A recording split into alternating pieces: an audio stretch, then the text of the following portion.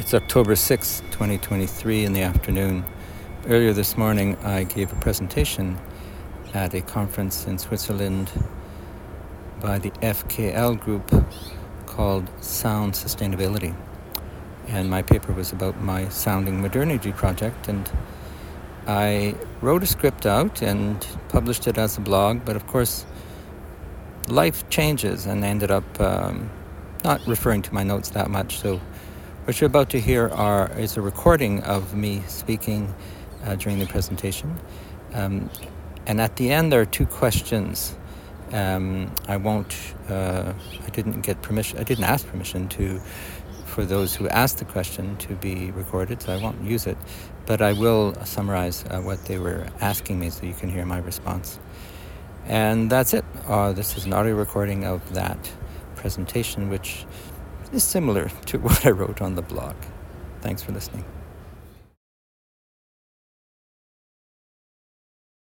I'm happy to introduce to Claude Chrier.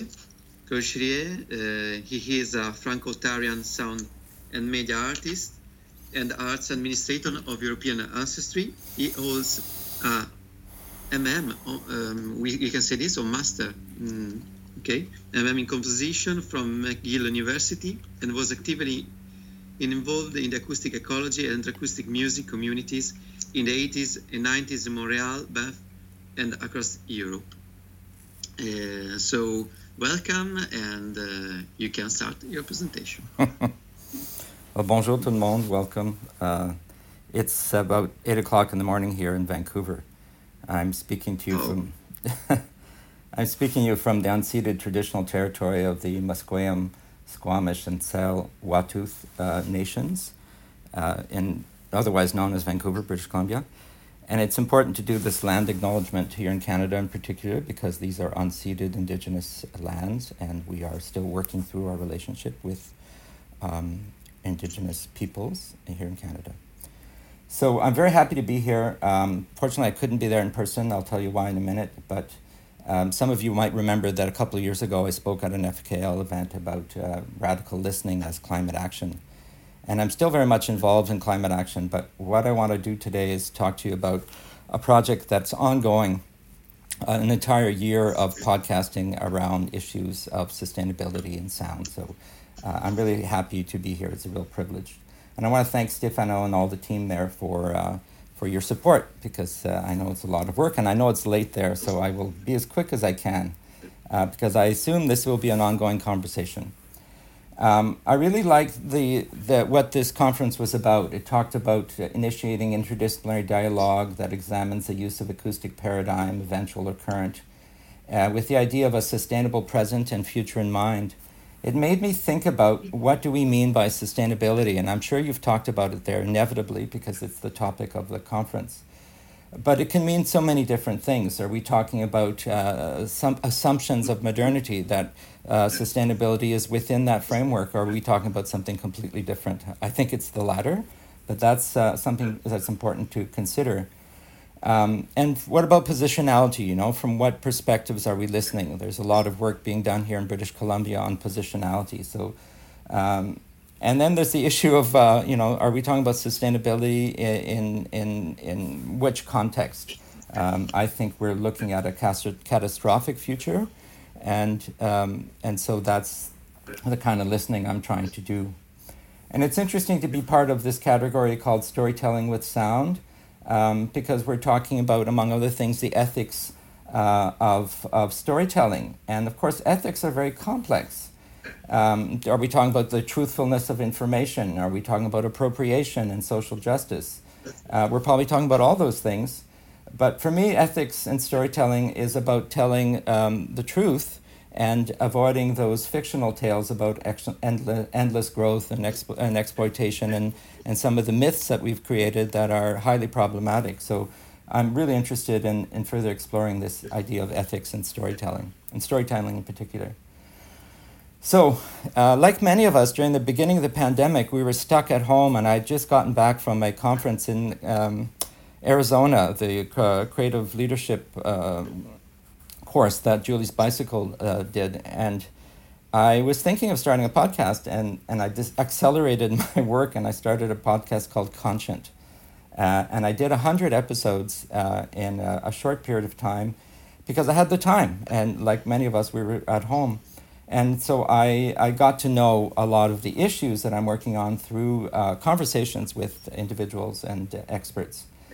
And then I decided to do an art project. I said, well, how can sound art actually contribute to these issues? What is the impact of art? And of course, I ask everybody these questions. So I decided to give myself the challenge of doing a 5-minute episode every week for a year. And so I have been doing that. Some of them are longer than 5 minutes. But the idea then is to look at how sound art specifically can serve as a medium for not only environmental awareness, but facing reality. And speaking of facing reality, I've been working here in Vancouver with a collective called Gesturing Towards Decolonial Futures. Some of you might know their writings. It's led by Dr. Vanessa Andreotti, who's actually moved from UBC to University of Victoria, where she's the Dean of Education. And she wrote a book called Hospicing Modernity. Some of you might have read it, and if you haven't, I recommend it. And I just want to acknowledge that that work on decolonization has been deeply influential. It changed my life in terms of how I learn and how I unlearn. And the unlearning part is really important. And it's also interesting that I'm here in Vancouver. I'm here visiting and supporting family, but this is the home of the World Soundscape Project from the 1970s, of course, which is very influential in the field of acoustic ecology. And what's happening now is that a lot of the assumptions of Murray Schafer and the World Soundscape Project are being questioned, and in a good way, in terms of what it means today to listen to the soundscape. What is urbanism and what is natural sounds today in the context of decolonization, which is happening here in Canada. So that's something to think about, those historical relationships with a place like Vancouver. So what I'll do today is show you a few examples. Hopefully the technology will work, and if it doesn't, you can listen to it after on the podcast. Show you a little bit of the work I've been doing, and then I'd love to have conversation. I know time is tight, but I really appreciate feedback and honest feedbacks. So that's something I've learned from my colleagues in the collective is that there's this thing called brutally honest feedback, which is when you don't insult the person, but you don't hold back saying what you really feel, and that way we can get to the bottom of issues and how people are responding. So that's something I try to do as respectfully as possible, but also brutally. So just a few points of clarification. When I talk about modernity, I'm not talking about modernity in art, not modern art. I'm talking about modernity in the sense of extractive capitalism, overconsumption, endless growth, systemic racism, white supremacy, our separation from nature, all of those issues that we're facing right now.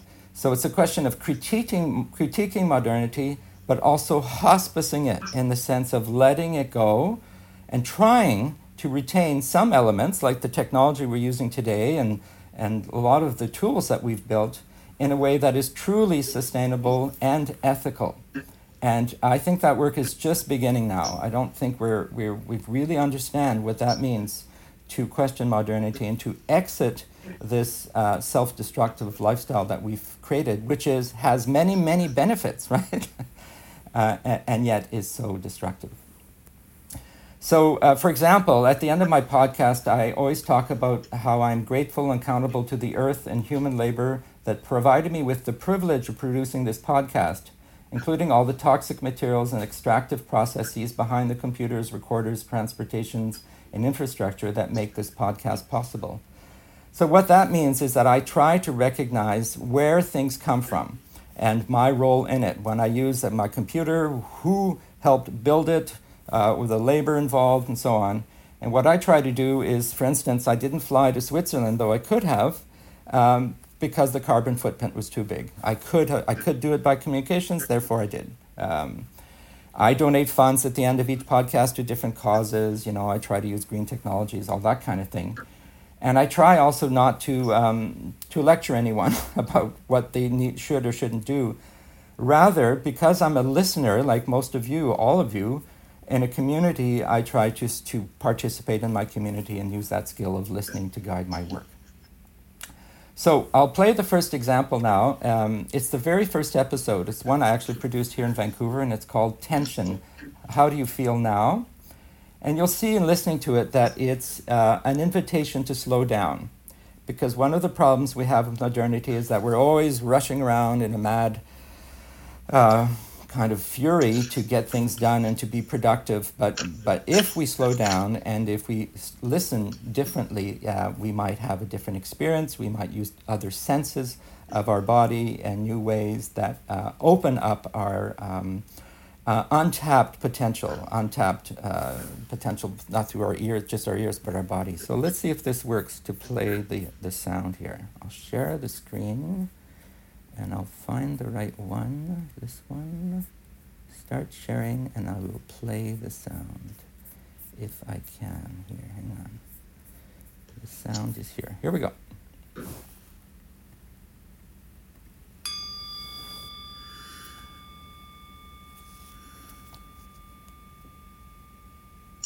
Tension.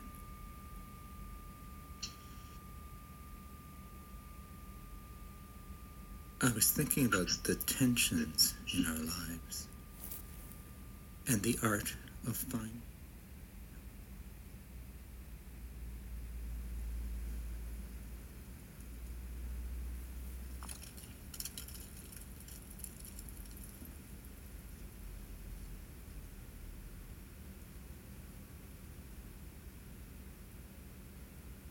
So I went for a walk in Vancouver and came upon a piece of fishing line. I'm sorry, we're lacking sound now. Ah. I see that sound force and shape goes on, but we don't listen anymore. Oh, well then, that's fine. let's just call that an example, because it's not so important to listen to it together now. You get an idea. I'm talking in a slow voice. There are field recordings. There are musical sounds, and every episode is something like that. There is a material. It could be a field recording. It could be an interview, and then I will process and work with an idea so that it becomes a 5-minute thought or experience. And so I've done many of those. And so if you're interested, just go to the podcast and you can listen. But my point is here that I got some really interesting feedback from listeners, and I'll give you an example. From a colleague who took a course with me called Facing Human Wrongs. Now, can you see me? Hang on here. Stop sharing. You should be able to see me again here. There I am. Sorry. Mm-hmm. Just a quick example of the kind of feedback I got. So this person who I took a course with called Facing Human Wrongs said, episode 1 was a great start. I wanted it to last longer, even though my answer to your question is that I felt restless and annoyed. So I asked people, what are they feeling? And that was his reaction. The gift of silence and breathing throughout, and especially towards the end, are so much appreciated. I'm curious if these silences appear in the middle, how much we are conditioned not to trust the silence devices and to sway towards checking our phones and devices to see if the soundtrack has stopped or is still playing. So this is what happens when you use silence in composition or in podcasting, is that people say, well, there's something wrong. It's not working, you know, like we probably experience right now with with it not working. But I thought that was very interesting insight, and I just constantly got feedback from listeners saying, what about this, or why do you have you read this article, or giving me feedback. And so, for example, episodes after that, I looked at one about how we can demodernize art. One was about a heat pump that I set up in our house, and how can you decarbonize. What does decarbonization sound like?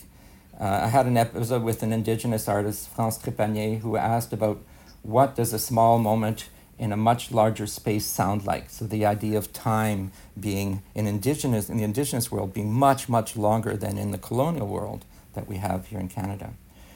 So that's the project. I was going to play for you an excerpt from episode 112, but I don't think I will, because it's not necessary, but I'll just tell you a little bit about it. I had the privilege of being a keynote at the World Forum for Acoustic Ecology in Florida in March, and along with a couple of other artists. And I did a 12-minute episode, so I broke my own rule. It was supposed to be only 5 minutes, but this one was 12. And I came up with 5 conclusions, and I'll read them to you so that you understand what I was trying to say at the time. The first is face reality and learn how to unlearn. The second is develop and implement a radical theory of change through the arts. The third is transition out of modernity. The fourth is change the story. And the fifth is connect our efforts. So I've already talked a little bit about unlearning. To me, unlearning is letting go of the assumptions we have and the things that we take for granted, and really starting afresh in terms of what is really happening in the world as opposed to what we've been taught. The idea of using the arts more radically, I think the arts are really good at raising awareness of environment. I'm sure you've had lots of presentations on that.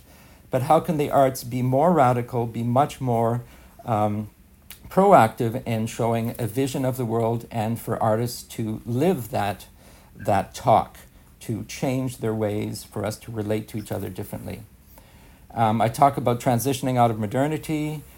Changing the story is what this session is about, and what your whole conference is about, is how can we as listeners change the story. So that's not easy, but that's a really interesting one where the arts have tremendous potential.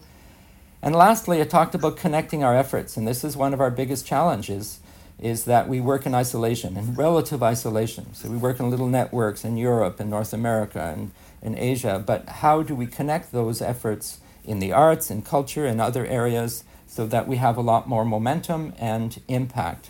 Because I'm not feeling momentum right now. I'm feeling that there's a type of complacency in the world around the climate emergency and the ecological crisis. We've survived, as best we could, COVID, but now we have to get back to the work that was started and that was in the works before it was interrupted by COVID, and then be informed by COVID. So it's a time of re-energizing, I think.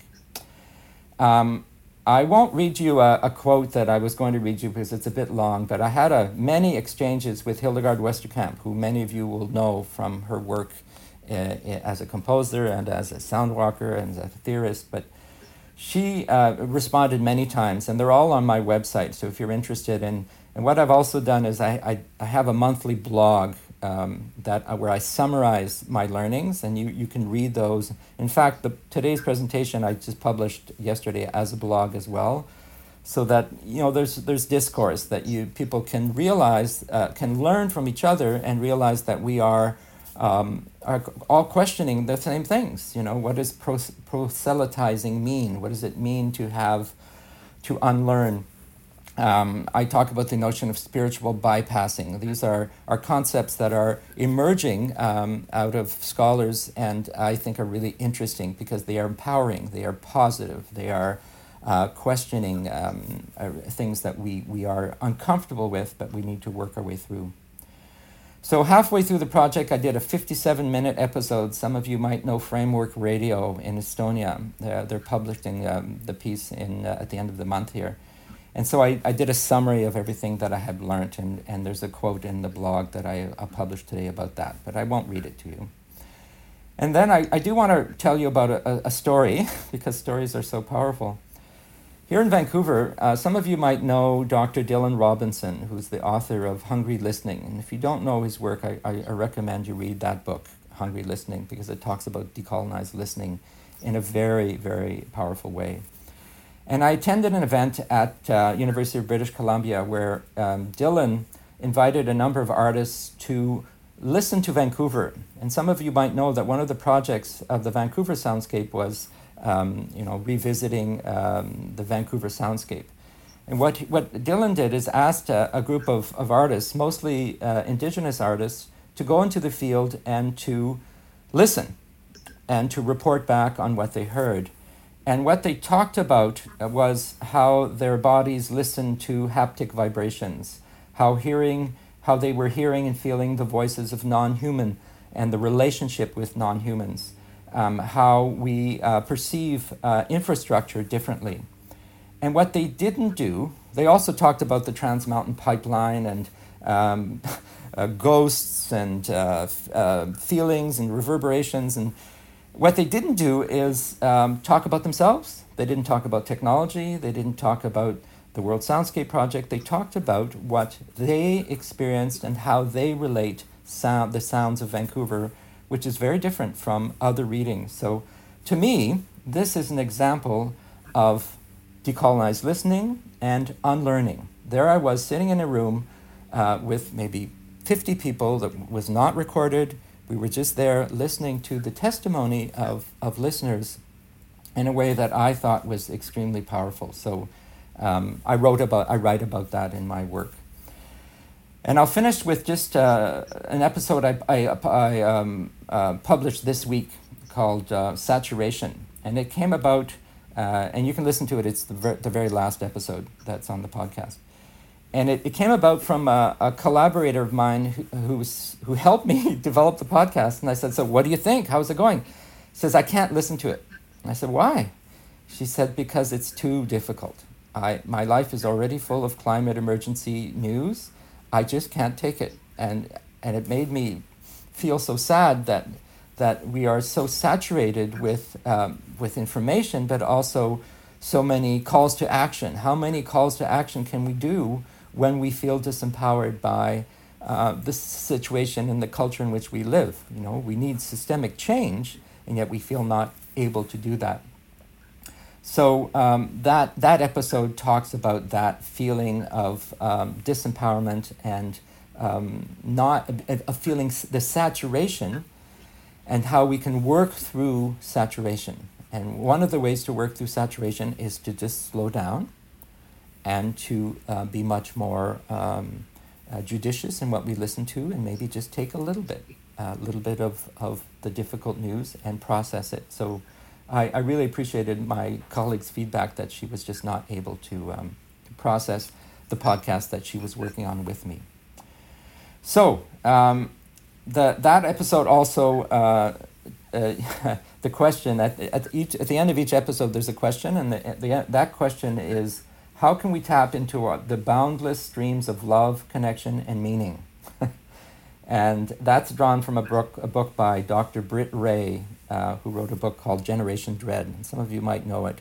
It's about eco-anxiety, and she has a blog, and she's very prolific and wonderful thinker and writer about eco-anxiety. So her conclusion is that if we tap into the boundless stream of love, connection, meaning that we have inside of us, if we can work through our anxiety and work through our grief and work through our denial, quite frankly, then we have tremendous strength, tremendous energies that are untapped.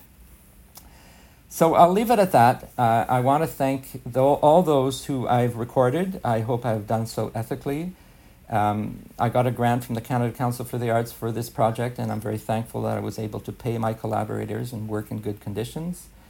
And I appreciate that you're doing this conference in Switzerland today, these days, and that you will continue to do discourse and have opportunities for exchange and to invite people like me to participate in your activities. So I'll leave it at that and invite you to listen to the podcast whenever you wish. You can subscribe if you're interested. And I'm happy if there's time for any questions. En français ou en anglais, either work for me. Yeah, thank you very much. Thank you. Yeah, the public are clapping a lot. I don't know if you listen to. Yeah, I heard. Yeah, thank you. Yeah. So thank you very much for all the information, all the sharing us, also references of books, and I think that it's very, your work is very inspiring to connecting people who wants to face the reality and start to have a sort of, I can say, yes, power on this situation. But okay, yes, there is already a question, so yes, we can.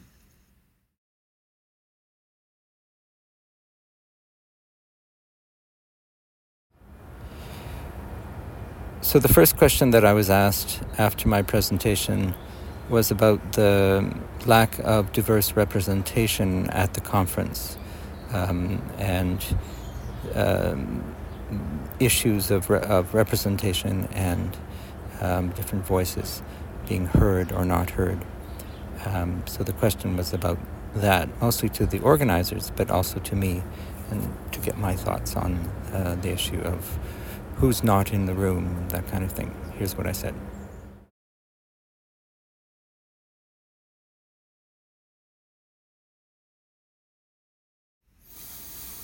Well, of course, I can't speak on behalf of the organizers. They can respond, and I'm sure they will, and I'm sure they have. I'm sure they share your concerns, because often in conferences you work with what is submitted, but you can also curate, right? So that's the power you have, is to try to get as many submissions and then to fill the gaps. My own point of view on that is to be as inclusive as possible and to get out of the way when necessary. So sometimes I take up too much room. I find, and I've been pulling away and trying to pass the microphone to others. I do that with my podcast to have as many different voices as I can. But also, for instance, I'm a founder of an organization called Scale here in Canada, which is an art and climate organization. And if you want to find it, it's easy. Just Google Scale, art and climate. And that organization I just left because I had given what I had to give and new voices were necessary.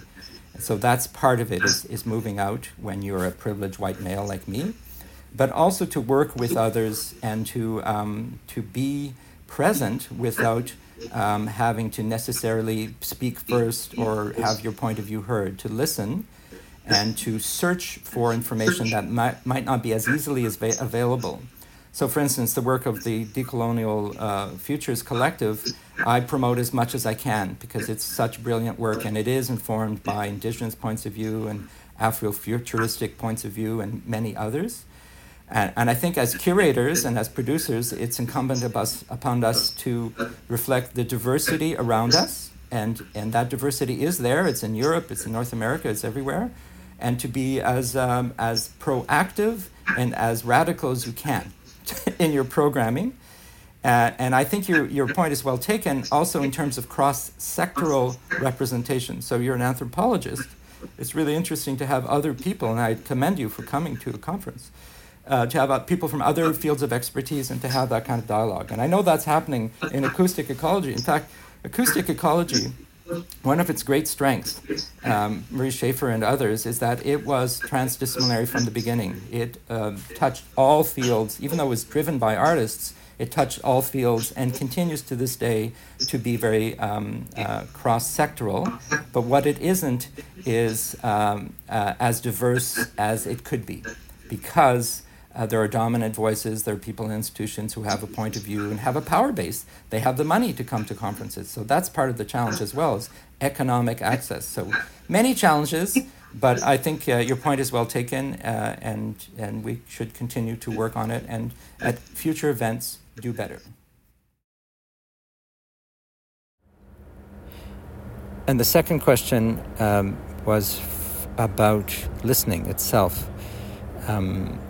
Is listening enough to address ecological issues like the ecological crisis? Or do we need to have different kinds of new forms of listening to address the complexities that we face? That was essentially the question, and here is my answer. Well, that's a big question. It's probably the existential question of any acoustic ecologist, is how do you position listening? Certainly listening in and of itself is an act of receiving, therefore of processing. So, it has the potential to be whatever the listener accepts in the environment. But I think it can't just be listening. I think it has to be ecological listening. It has to be social listening. It has to be just listening. There's many, many forms of listening that we do intuitively, but I don't think we've developed a canon of listening enough yet. So I think your question is good, because listening in and of itself, Hildegard Westerkamp would agree, is good. But the forms of listening and the position of listening, I think, is the question now. From what baggage, what assumptions do we have in our listening? How can we change those, and how can listening evolve, not just with our ears, but with our body and our minds and all that? So That's a quick answer to a big question, and one I invite you all to consider from your different points of view and to talk about. Just constantly talk about listening, experiment, do sound walks, do everything you can to enhance that sense of listening and its connection to our environment. Thank you, Claude. Thank you so much You're for welcome. being with you at that hour in the night, and In the morning, yeah. have a good day, and let's be in touch. Yeah. Thank you. Thank you. Cheers. Bye-bye. Bye.